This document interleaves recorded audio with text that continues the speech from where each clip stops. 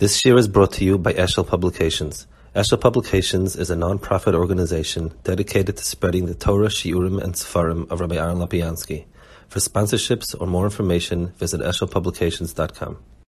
When you speak about calm water, or you speak about a lot of water, you have a very, very hard problem in defining it. You can't. When somebody says it's a big building, well, what does a big building mean? A big building can mean, some people think this building is big, some people think it's small. It depends who you ask, it depends what you compare it to. So anytime you have an adjective, you really, really are kind of stuck with asking yourself, what is it? So for instance, one might try to define orthodoxy. We'll see in a second. It's a little easier because keeping all the laws as they're written in Shulchan Aruch, and I was believing that it was given, that the laws were given at Sinai, that there's a God, He gave us laws in Sinai, we're obligated morally to keep it, and the laws are as they appear in Shulchan Aruch. That's at least a fairly good definition. Just like, let's take some parallel. Christianity would be defined somebody who believes in Yeshu. That's a definition. Modern, well, some people would consider me very modern. Some consider me very old-fashioned. And the truth is, it depends what you're comparing it to. So really, you're grappling with something that is more a sort of a sense of something that is socially, generally seen as something, but very, very hard to give it a frozen definition. And that's why when people speak about modern Orthodoxy with a capital M and a capital O, we're going to have a problem, because it's really an adjective and not a noun, and certainly not an organization. So we'll try to wrestle a little bit with some of the sense of it, but it's very hard because no one is the posek of modern Orthodoxy. No one can even define modern Orthodoxy. So let's try, but there is something like that, and we can get a sense of it. First of all, the word orthodoxy is a relatively new invention, the word orthodoxy. The word orthodoxy actually was incorporated in Judaism after the word reform was incorporated. The reform movement started first in the you can trace it at the end of the 1700s, early 1800s, and the lashback, the people who were not reforming Judaism were called Orthodox, borrowed from the Christian sense, Orthodox versus Catholic, meaning somebody who is the true thinker, true shita, that type of thing. So Orthodoxy itself really is a modern term. That's the truth. Now, as Orthodoxy described a huge range of people who felt the Torah obligates them, no matter what, people began to classify and notice that there are different types of people. So you have Hasidish, you have just Haredi, which is kind of a general term, modern, more modern, less modern. So let's try to identify, what are the areas in which one looks to describe modern? Who are the people that might be singled out as being fathers of the movement of sorts, or at least people that we can put in that same framework? And we'll talk a little bit about some of it. So, first of all, one would say the level of interaction with the world around, both in terms of perspective. Do we look at the Torah as focused on Jewish people and that's it? Or do we look at the world as a whole and Judaism is a message for all of humanity, except we're the only ones that hear the message and embody the message, or hope to embody it, it's a better word of saying it. That's one area where there are differences, and that will give you... So modern would be, in a sense, universal versus parochial. 2, how much do we identify, how much of worldly mores, in other words, the dress of people, the mannerisms of people, the culture of people, the sort of normal human sort of activities and behavior, how much do we stand aside? How much do we become part of it? Finally, in terms of the hard sciences, how important and significant is it? And lastly, perhaps, the what we call philosophy in the big sense, with a big P. Any liberal art type of pursuit, how much of that would we incorporate, allow, and perhaps even find laudable? Those are the areas with which people have used to sort of grade different shades of modern, less modern, more modern. And again, it's always going to be shades of more and less. So who are the people that are considered the sort of, I don't say the prototype, and one of them is going to be a real anachronism, but the Rambam is first. The Rambam being a person who was, there was no bigger Talmud Chacham, somebody who was extremely conversant with philosophy and science of his day. He tackled ideas, it sometimes rejected them vehemently, sometimes incorporated them. Somebody who also interacted in terms of being a doctor, had a very small part of his life, but he was a doctor and a very important doctor, and we'll see a description of his. And so that's one. Two, going very forward, one would say Reb Shamshon Fall Hirsch, born in 1808, died in 1888. He actually came to the world as a fanatic. In other words, German Jewry saw him as a reactionary. They saw him as a right-wing fanatic because he came in as somebody that was taking community that was gone and pushing them back. And he was able to do it because the beautiful Germany spoke, the ideas that he proposed, the way he gave over Torah, many things, and incorporated certain things in his understanding. We have Rav Kook, who in many ways was very old-fashioned. He wore shtreimel, he wore long garments. We would consider him probably a bit of a Chassidish Rebbe in terms of his interactions and so on. On the other hand, he had a very universal look at things and welcomed certain areas of the knowledge and culture of the world, which he felt had value, great value, and so on. Finally, Rav Soloveitchik, who was also a Talmud Chacham of impeccable credentials and was educated, spoke, he was extremely conversant with everything that, philosophy, and presented his ideas in a way that were magnificent and was able to project an image that incorporated a lot bigger picture than just a Yiddish shtetl. Those are probably the four figures that are that have the credentials of being both very big Talmid Chachamim and definitely had some of those elements we spoke about. I want to focus on two of the four, the Rambam and Reb Shamshon Hirsch, and I want to raise the following question that is going to be the point around which I'm bringing the material together. What distinguishes a modern Orthodox person from somebody who's just not keeping so many mitzvahs, from somebody who is who just by default floats along with the world around him? After all, Avram Avinu is called Ivri, the Medrash says, because the entire world was on one side of the river, he was the other. He was the lone man. He was the fanatic. He was the crackpot who didn't believe in what all scientists and philosophers believed in.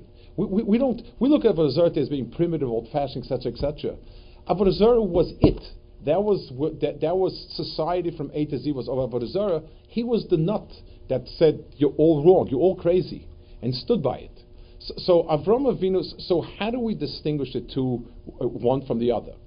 So I'd like to look at the Rambam himself and get a feel for, I don't want to say conflicting, but the two sides of a person who is willing to go out and incorporate things, see things, and yet not someone who swept along but makes a decision about what and when.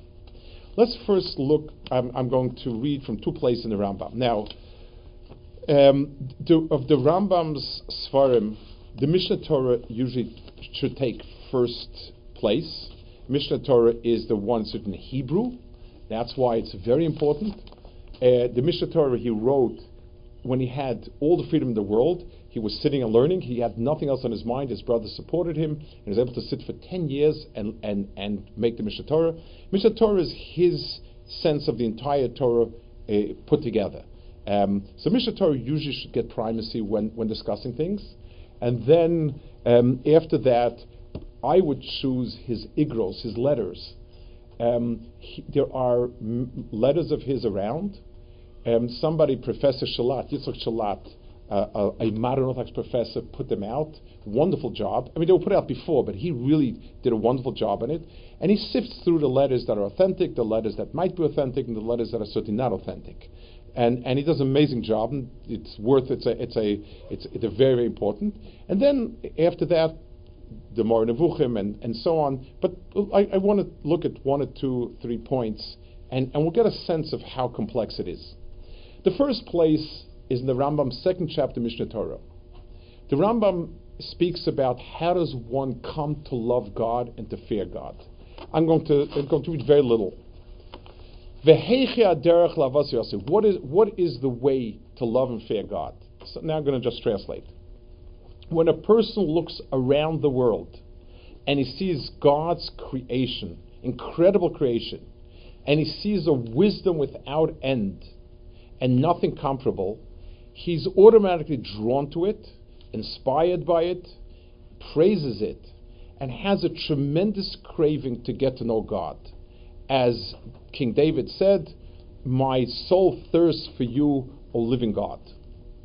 And as a person is engaged in this thought, he's thrown back, and he becomes scared, and he says, "I am this tiny, infinitesimal little being with a very, very shallow and small mind, standing in front of the ultimate in wisdom." And then he quotes David HaMelech again.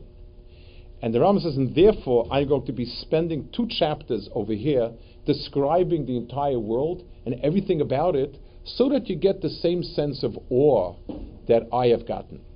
So the Rambam says, understanding and knowing the world around you, the physical world we're talking about, and getting a deeper sense in its magnificence, its complexity, its order, its structure, brings you to love God and to fear God. He says something very similar in a letter of his. And the letters are remarkable because the letters are dictated by whatever people asked him. It's not a point that he's trying to make. Someone asked him the following question. If anybody has the Shalat, if anyone wants to look it up, it is the 32nd question. It says in the Gemara that if somebody has what it takes to know astronomy, and he doesn't engage in it, it's not good. Why? Why is it so important? That's what the question asked him. So he said when they speak about Kufis and Mazolas, it means astronomy in general. And they said, what does it mean if he knows? A person who has a brain and knows enough math and whatever else is needed to know astronomy, and he doesn't he doesn't engage in it, the person is doing something that's not quite right. You asked me what's the point of it? So he says, well, Reb Meir says in a Brisa, look at God's creations, because if you look into it, you're going to come to know the person that said and created the world. And therefore, in the beginning of my great work, the Mishnah Torah, I explained it, I went through it all. So the Rambam here has an extremely positive, not only extremely positive, but one would say quite mandatory to look around and to see the world of God, God's creations, and to admire its complexity, its depth, and to be moved and inspired by it. That's one Rambam. Then the Rambam says, let me read another Rambam, which talks about mores, culture, and so on. So this is in Hilchas Avodah Zarah, 11th, the chapter 11, the first halacha. A person cannot engage in chukos hagoyim. What is chukos hagoyim? Not the dress they wear, not the hairstyle they wear. And he brings the psukim, 3 or 4 psukim. And it's the same thing. It's all these psukim have one point: not to be similar culturally. The Jew, Aliyah Yisraeli Muvdal man, the Jew needs to be different, distinct, and he needs to be recognized by his dress and by his conduct, just like he is distinguished from them in his understanding. And the pasuk says, "I will separate you from the nations around." So we have a very, very, very different approach. The Rambam says when it comes to the general cultural mores, we need to be distinct. We need to be able to look at somebody and say, he's Jewish. And the Rambam adds to it. The Rambam says, because if your thinking and understanding is different, then you should reflect it in your mannerisms. I want to flesh that out a bit. If I wanted to introduce you somebody who is, I would say this person, I tell somebody, no, I have a lot of money to invest. I have a few $1 million I'd like to invest. Could you introduce me to somebody, a serious investment person? Then I would, and then introduce me to somebody who's dressed like a lifeguard. It's not that a lifeguard may not know how to invest money, but it would take me a lot of convincing that this guy knows what he's doing. On the other hand, if I came to the beach and the person sitting on the chair looked like he's a banker in a 3-piece suit, I would hesitate to swim in the beach, unless I knew how to swim, because he doesn't strike me as being a very lifeguard type. So yes, there are bankers who know how to swim, but there's something about a person's chitzonios. There's a reason why a person dresses a certain way. Color, style, formal, less formal, provocative, all of those are statements. And they should reflect who you are. If a Jewish person has a more serious outlook on life, then his clothing and his mannerisms and his bearing, everything about him should reflect it. And then the Rambam goes through certain halachas. He incorporates some real halachas into this, such as the issur of cutting the payas and so on. Now, this is notoriously difficult to quantify halachically. What do we consider the general dress? And it's not something where you can give very clear-cut halachic points about it. But at least in terms of perspective, the Rambam here seems to be extremely coming from a very different place. Whereas the Rambam is in awe and feels it's a very religious obligation to look at the world in the big picture, at God's world. But on the other hand, in terms of culture, expression, and so on, Rambam seems to be very different. I want to read another letter of the Rambam. This is a letter written to a Rabbi Yosef. Rabbi Yosef seemed to have been an extremely close disciple, Talmud Rambam. The Rambam wrote the Guide for Perplexed as a gift to this Rabbi Yosef. Rabbi Yosef had come, studied with the Rambam. The Rambam wrote the most beautiful letter about how he's come to admire the student's depth and beauty of so on and so on. I don't know who it is, no one knows who it is, but this person must have been a huge person if the Rambam finds him to be, he was a disciple of the Rambam, he was a Talmud, he was much younger. But the Rambam writes extremely, he always calls him my son, and he writes very, very admiringly of him. First of all, he writes about some personal tragedy, this Talmud, and the Rambam comforts him about a young child that had died. And then he says, this is, if somebody's going to want to look it up, it's Ta'im Me'igeret El Rabbi Yosef B'inyan Mikei HaChayim. It's Amud Reish Samach Beis. If anybody wants to look it up inside.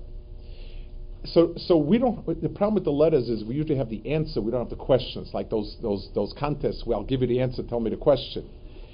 So it seems as if the Rambam had just been appointed the doctor to whoever the king, and he wrote him, wow, this is amazing. So he says like this. He answers him back. My dear son knows that this important position of Jews at this time is not considered by me success, and I don't think in any way this is a type of success one should aim for.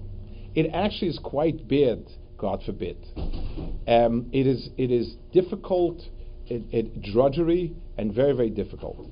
Now, I think what he's hinting at is that if a Jewish person is in a very high position in the government, then usually, if he's successful, they won't give him much credit, and if he's not successful, it's the Jew that killed the Sultan. You don't get much, you don't get far. I think he's sort of hinting that. But then he says, the real success of a person is religious success, doing what you're supposed to do and not following the herd, and to stay away from bad and from what's reprehensible and so on. Besides which, as I become more important, you're always running the risk of people getting jealous, people telling bad things about you to the king, which actually happened, and eventually they'll break his bones for it. So, and he said, and if you try to play politics, be nice to people, then you're engaging in chanufa, masapanim, in flattery, which the Torah says is bad. Torah says you're not allowed to compliment people that are sinners, and therefore I'm stuck in a dilemma, and it's nothing to compliment me about. So the Rambam here does not seem to feel that his position is in any way good or important. Certainly not the success. The medical knowledge, yes, but the fact that everybody says, "Wow, look at this! Look what a Jew can become in Mitzrayim," the Rambam did not feel that was very, very successful. One more area where I think it's important that the Rambam, understanding the Rambam, how the Rambam sort of split two different types of knowledge. The Rambam, this is the Rambam Guide for Perplexed. It's in the second part. The Guide for Perplexed has 3 parts to it, and it's Perek Chaf Beis. He says, I will tell you a general rule, and even though some people don't like this, meaning people that are more quote-unquote frum than him, but I still want to tell you what I believe is true. Anything that Aristotle speaks about the natural world, now he uses a different phrase. His phrase is that which is under the Galgal Yereach. We'll translate it for our terms, anything which is in our natural world, trust Aristotle. Much of Aristotle was science, and he felt, and it's true 100%, stick by it, because the only people that don't hold of it are people that are either prejudiced or they have an issue with him. But anything that Aristotle speaks beyond that, all it is a hypothesis, a fantasy of his, and it's something which very little to be gained by it, and so on. No proof, and so on. In other words, the Rambam cuts a very sharp line between science, provable, testable, to ideas, philosophies, and so on. It's not that the Rambam doesn't use Aristotle's ideas when he feels it's the right description, but he has zero in terms of an a priori trust to what he said. It's not right because Aristotle said it.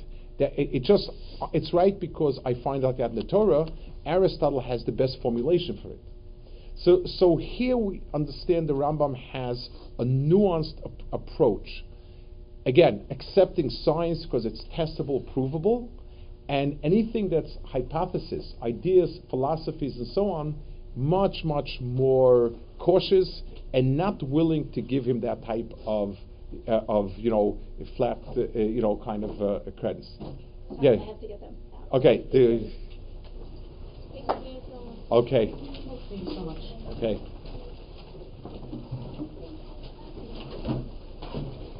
Good Hanukkah, fellow Hanukkah boys, girls. Okay. Now we can get to the adult stuff. I got rid of the kids. Now, okay. So the Rambam is actually very, very nuanced in his approach, and The one thing that, and we'll see in Rav Shmuel Hirsch also, maybe I'll try to finish round 4 and then we'll have some time for questions and stuff. Rav Shmuel Hirsch, like we said before, his upbringing was a combination of, he went to university a bit, he never had a degree, never graduated. He studied in Hungary and in Germany, he studied by the Aruch LaNer and so on.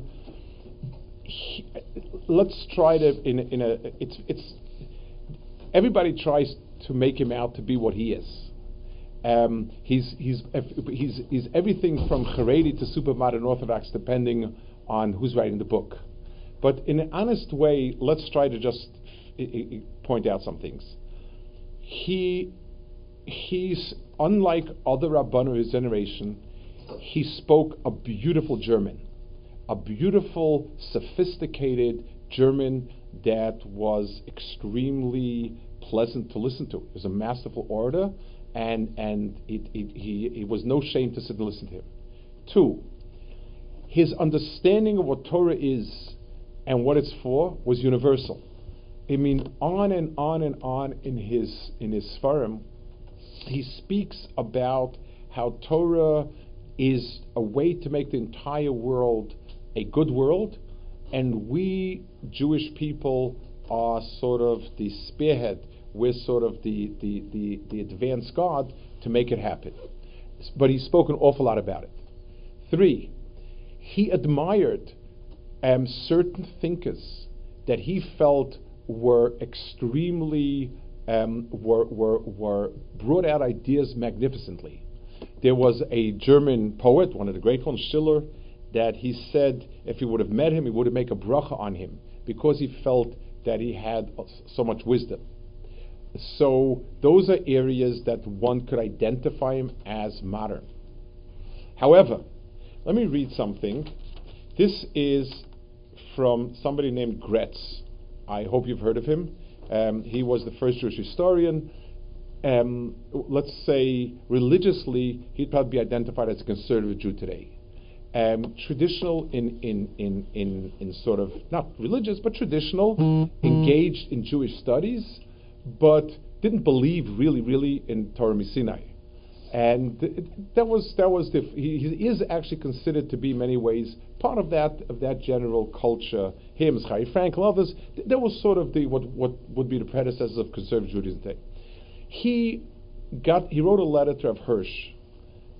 Rav Hirsch had put out a book, the 19 Letters, that really was the first Kiruv outreach book, and people were very taken by it. He was the first person that could present Yiddishkeit in a language that fit his generation.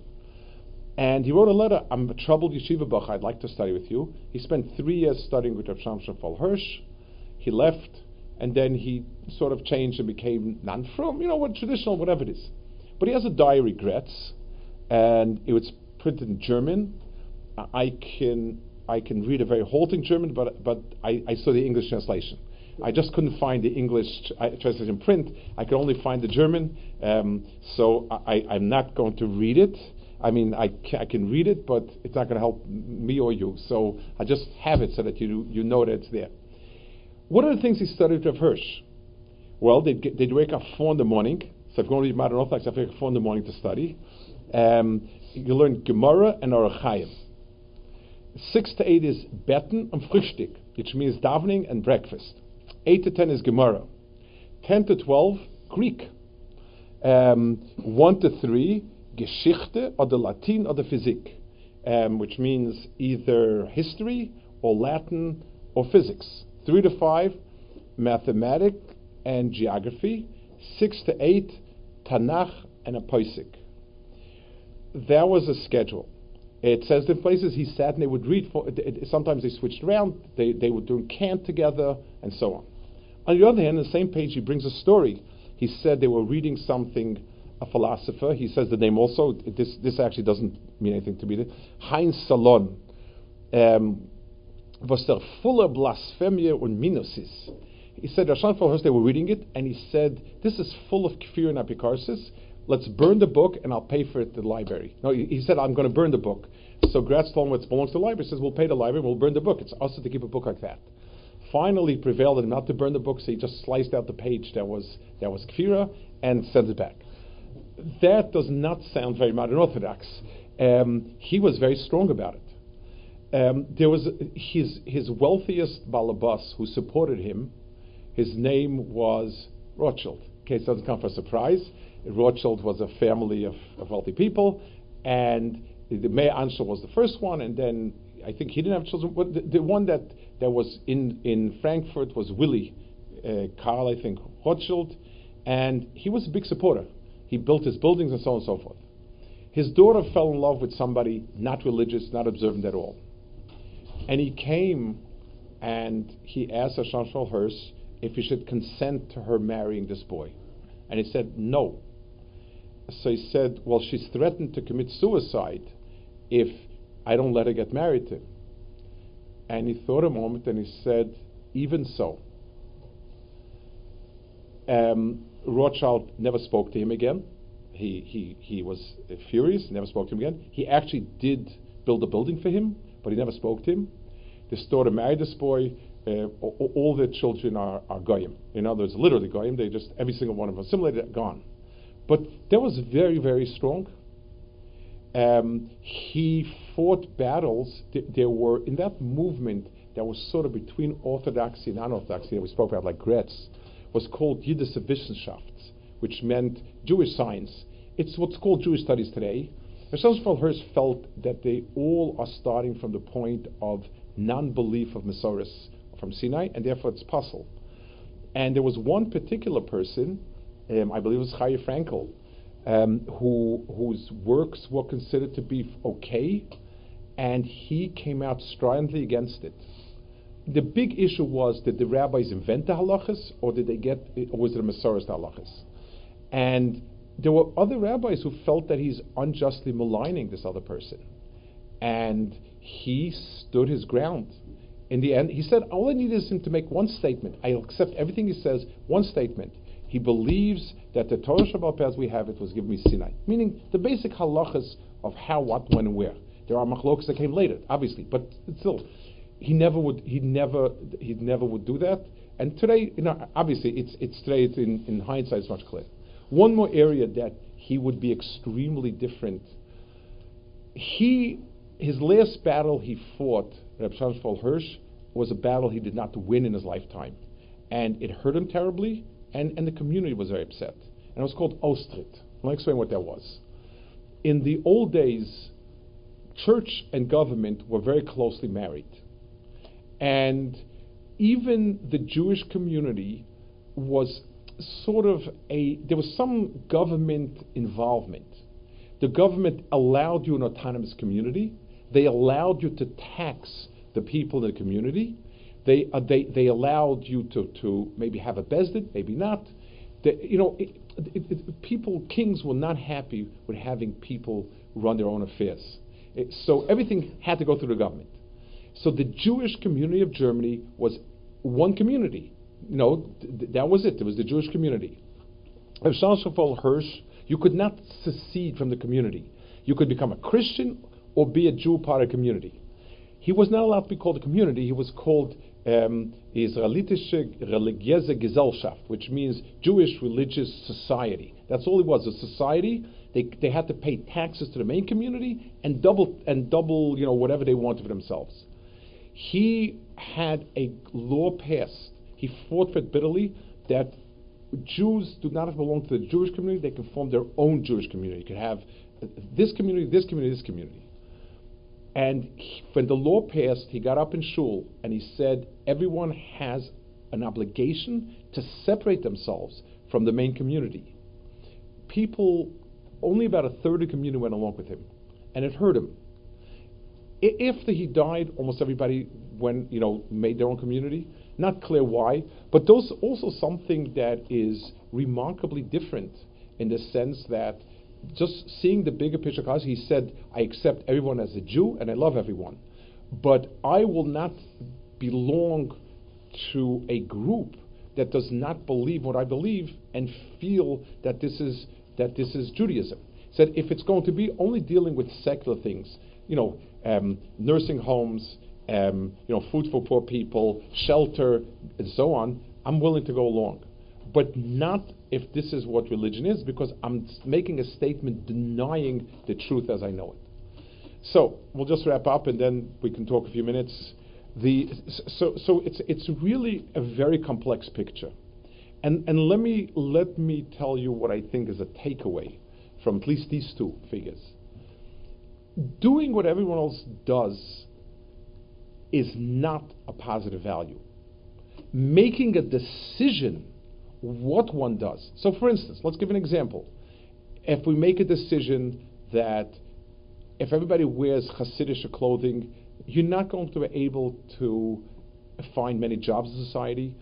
It'll be very restrictive because people just snatch you, will not hire you, having to do with you, and it will create a lot of pressure. Therefore, we need to look more like everybody else, which I think was what my community, religious community, did. That's a decision. You can make a decision that there's much of value, and we need to have Jewish doctors, Jewish lawyers, and so on and so forth. But one needs, in order to see a decision, one needs to be able to see what yes, what not. If the answer is automatically what they do, we do, then we are them. If someone else sets the standard for us, there are many reasons to pick and to choose different areas. So there were groups that felt the best thing is total insulation. Hungary worked like that. The advantage of that is you tend to preserve things. The disadvantage is the community is very restrictive. If a person has the ability to become an engineer, a doctor, or anything like that, there's no place for him to be that. If he comes in contact with nations around, he's severely handicapped. There are things that you can't incorporate that are good, structural things, administrative things, many things that society has developed that is good. You lose the ability to incorporate that. So the advantage is you preserve very strongly with a lot of warmth and so on. On the other hand, you're handicapped. And as you move along the continuum to being more and more open to society, and you give people more opportunities, you allow for certain things that society has come up with that's positive to incorporate it. On the other hand, people lose the sense of why we're different, unique, and the strength to be able to say, everybody can think differently. I think differently. There's no way one can sit down and say this is better, this is better. In Germany, save Germany. In Hungary, Sam Sofer, who was extremely restrictive in the way he went about things, arguably saved Hungary. And one can, if one is honest, one can just point at the positives and the problems of each group. But the one thing that's absolutely needed identified as a group that's worth discussing, that has legitimacy, is that you don't do what everybody else does, but you ask yourself, is going to a ball game a good thing or a bad thing? Could be either, could be neither. But the question is, am I willing yes to do it or not to do it? That's the most important piece. And what's my standard? Where am I measuring it against? Because everybody thinks like this, does it make it right or not? Am I willing to take a stand ideologically that's opposite in the world? That's the test. Are you a Torah Jew who is expressing Torah through modernity, or through whatever way you want to express it? Or am I just a person who's stuck between two worlds with a foot in each world? And when you have a foot in two places and one keeps going for the other, it's at some point you have to make a very tough choice. That's just sort of a bit of an overview of things. Now I'll allow you to speak, ask questions, whatever, however you want to go about it.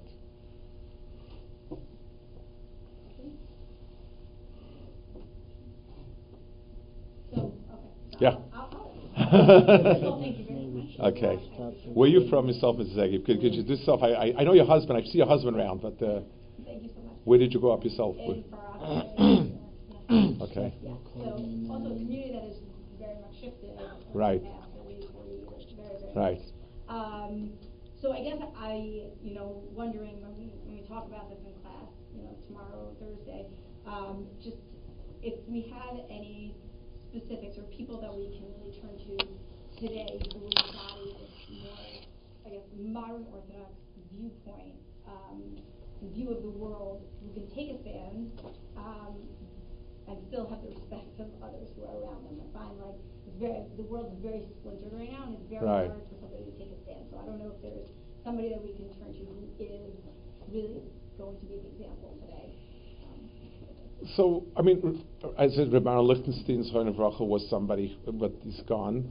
So I would say the people who can respect, who have the respect as a Talmud Chacham, and a person of stature, would probably be people in Yeshiva University, who today, many quote unquote modern Orthodox are putting them into centrists. Very hard, because, like I said before, these labels are very hard.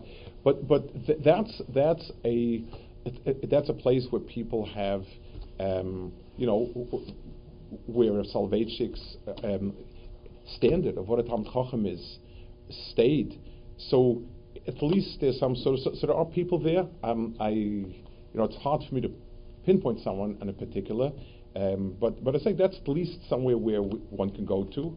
In Israel, you have another complication, because in Israel there's Zionism, religious Zionism, but some religious Zionists in many ways might be Haredi-like. In other words, you have a strange triangle. It's like scissor, has it go scissor, paper, rock? Which one cuts which? In Israel, the split is a lot more between religious Zionism and Haredi, which is a-Zionistic at best. That is one split.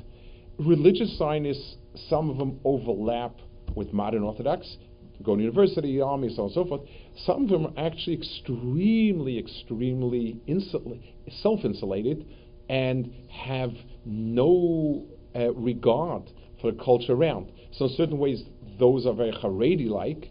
Couldn't care less what the world thinks, couldn't care less what the world says, doesn't give much respect to anything in the world. So are those people, in which camp are they? The problem is when we try to identify people and so on. So in Israel, you would have, I guess in the religious Zionist camp, there are people that probably would fill that. But it's hard for me to identify exactly who that might be. I don't know. It's a towering figure. I assume Rabbi Lichtenstein might have been the last person that was a genuine. He has a Talmud, Yibada Chaim Tovim, Rosenzweig in Yeshiva University. I'm not familiar with him. I just know that he's a brilliant man and he's a big Talmud Chacham and a Talmud. I'm not sure if he expresses himself on these topics. Rabbi Lichtenstein expresses himself very, very much. Rabbi Lichtenstein was an actually living example of somebody. He was an extraordinary Talmud Chacham.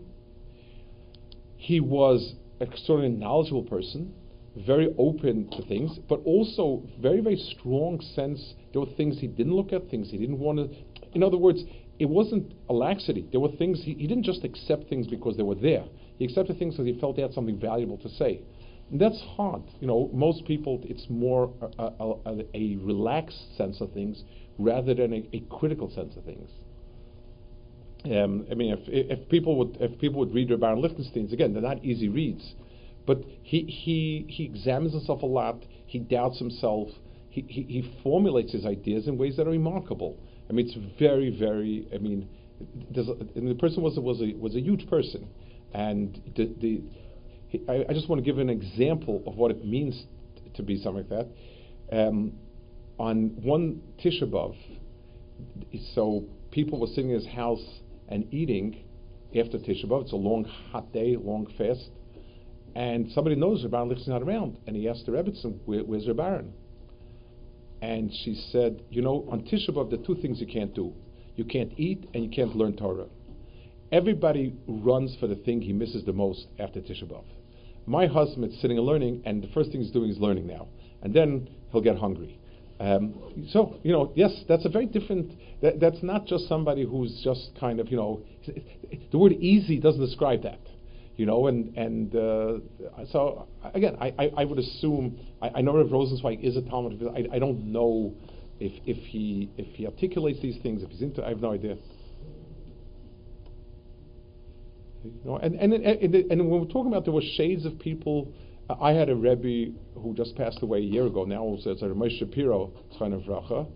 He was an extraordinary person, very deep, brilliant. To the outsider, he was typically Haredi, I guess, learned in all the yeshivas and looked Haredi.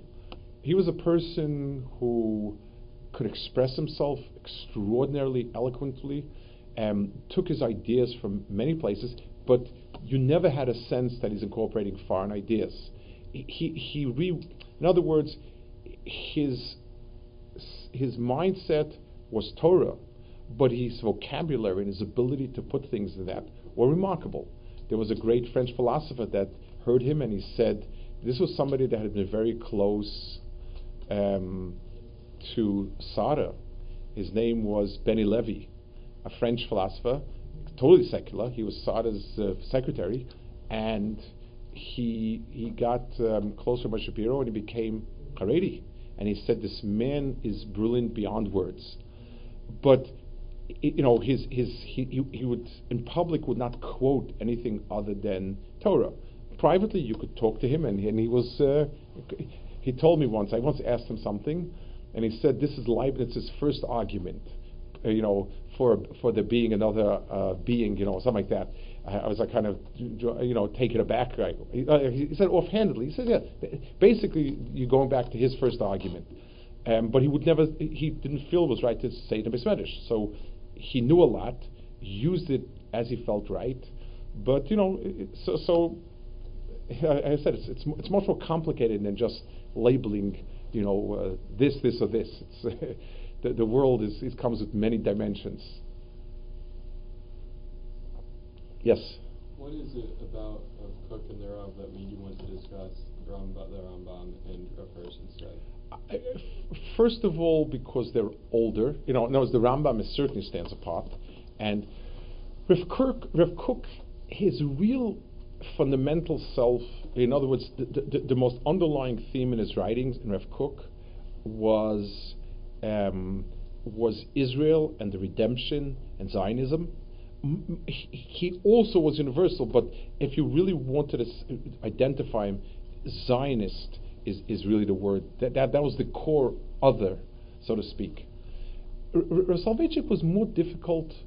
I heard it myself a few times. I listened to a lot of tapes. It was amazing, but hard to know where his heart was.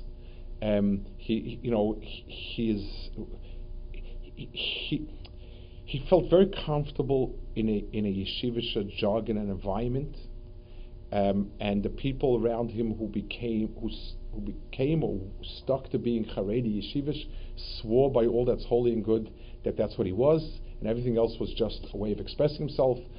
It's hard to see that. I don't know. I find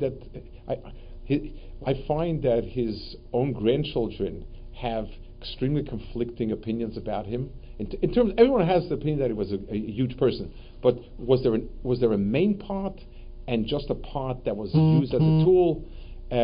His grandson, Moshe Twersky, Hashem Yikam Domo, who was killed 3 years ago in a terrorist attack. Moshe Twersky, his grandson, was a malach. I mean, he was a neighbor of mine. He would have been the Gadol Ador if he wouldn't have been killed. I mean, his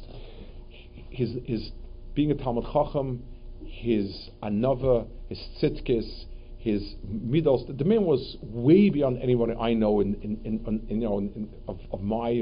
any peers that I could think of. He was killed. Al Kiddush Hashem, but he was very strong. He said, when my grandfather began losing his kind of abilities, he had a decline of a few years. He said, learning, he always was able to speak in learning. He spoke in Yiddish and in learning. So that was the real person. Everything else was a tool, but that's not the real him. That's what he told me. And he was very sincere about it, very strong about it. Does that reflect him? Does that reflect him? I don't know. He was a man that had many sides to him, and probably all of them are true. But it was hard for me to pinpoint and say this was the person. So I'd say that's why I went to these there earlier, and there's more that we can look at and see that. That's the reason why I picked them. Yes, say that. So we have, like, a few months ago, Eitan Gross wrote this article. Right. And what does it mean for the future? Like, where's the modern Orthodoxy going in the future? So let me tell you, I would include all of us, not even modern Orthodoxy. Let me explain to you why. You can create a system that creates general social mores and activities. Shul, davening, lulav nesek, tzitz, and so on and so forth. You can't really create a system that inspires and invigorates. And every movement goes through that crisis. Hasidus started as a highly inspirational movement. It's morphed into also a big group of people with bureaucracy and institutions, moving from that. So in modern Orthodoxy, it's critical, because being able to have that inspiration while you're outside is critical. You can't, a person can remain a Shoma Mitzvahs if he's somewhat insulated, even if he's not on fire. You can't do that if you're in the outside world. If you're floating with the tide, and the tide is going to the right place, you'll float to the right place, whether it's the best thing or not. But if you have to go against the tide, unless you're swimming really hard, so that's why it's a big challenge. It's also a very big challenge to be able to explain the importance of a world and significance, and yet explain that this is more important. Like I told people, if somebody puts a gun to your head and says, say that Yeshu is the true God, you're supposed to say, shoot. If somebody puts a gun to your head and says, tell me that a triangle has 200 degrees, and if you add up the angles, you tell them 250, whatever you want. And it's a hard. It needs to be. That's a piece that needs to be emphasized when we talk about incorporating using modern. Using what modern science has brought to us, what modern society positive has done, but understanding the difference between there's only one thing that's b'chol nafshecha, b'chol meidecha, b'chol levavcha, and it's a hard lesson. It's a hard lesson because it demands. There was somebody wrote an article about paying tuition for the high price of tuition. This was a very famous article sent around, and the person said he went to a financial advisor. And the person looked at what he does, and he says, you're paying too much for your religion. Your religion demands 50% of your budget. From tuition, plus eating kosher, plus Pesach vacation, that's over 50% of your budget. That's where your problem is. Well, but in the morning, I said, B'chol ma'idecha. Religion demands 100%. The Rambam, in the place that the Rambam gets most excited, is in Shmona Prokim, which is the introduction to Pirkei Avos. The Rambam says there's one Mishnah in Pirkei Avos that has a message so powerful that it is more important than anything else written. And the message and the Mishnah is Chol Masechu Yu L'Shem Shemayim. In other words, everything a person does, he needs to ask himself, yes or no. The same thing, like it's not enough to say, well, I'm modern, I go to a ball game. Is it good to go? What am I gaining? What am I losing? I'm reading this, I'm doing this report, I'm taking literature, I'm taking science, I'm taking physics. Everything can have an answer either way, but I need to be honest and I need to ask the question, what do I gain and what do I lose from it? Is this something that has important significance? There's nothing wrong with taking time off, but I have to label it, time off. How much time off is right? That's a really, really difficult piece. Modern Orthodoxy is not easier. It's harder if that's what you're doing. If you're just sort of saying, okay, it's a relaxed Judaism, then it's going to unravel. If you're telling me it's a very, very tough Judaism, I need to be firm and I need to take some positions that are extremely uncomfortable today about family, about marriage, about children, about everything. That having children is positive. That marriage is a man and woman. Akash Baruch created it. That's what the Torah says. It's not popular today, but neither was Avodah Zarah. And in hindsight, we say, how can I believe? I don't know. But we need to be able to stand strong and firm and proud of who and what is right. and yet be able to use the tools that the world affords us. It's a tough one. It's to be a person of that stature is not easy, and that's what I'm saying. And that's why I think this point is made that it is a very strong point in that way. Okay. So it's been a pleasure being with you. And it's not the first time I've spoken. I find the boys and the girls to be very thoughtful. I keep saying boys, but Shiva says boys. When I speak to boys, girls, girls. But I find the young people here really to be thoughtful and questions and like some of you I've got to know over the years from the neighborhood. Be matzliach. You're all seniors, I assume, or what? Yes. Yeah. So you have a big year ahead next year. Except for me, What? I'm in 10. Okay, so but you're Bez Hashem, you should have a wonderful year next year. It's an amazing year for most people. It's really a year of transformation, a formative year, and as understand, it's like when you have a drill, you have a motor and you have bits. Torah is the motor. Which bit you're going to use for what? Modernity is a bit, Hasidus is a bit, Yeshiva is a bit. All of these are different bits that you put onto the motor. But you don't choose the motor is the motor, and that has to be running strong and powerful. Even if you need a very fine line, it's going to reflect itself in the bit, but the motor is strong and powerful. Yiddishkeit has to be strong, powerful, and ready to make a decision no matter how difficult it is. Then you also need to make decisions, and there are many decisions, different people, different circumstances, different times. That's why HaKadosh Baruch Hu made many tribes, many different ways of expressing it. Each person based on what he's good at, and what the times and the place needs. Okay, a fellow Hanukkah. Very nice to send to me. Yeah. Did you get the first part of it? Okay, I got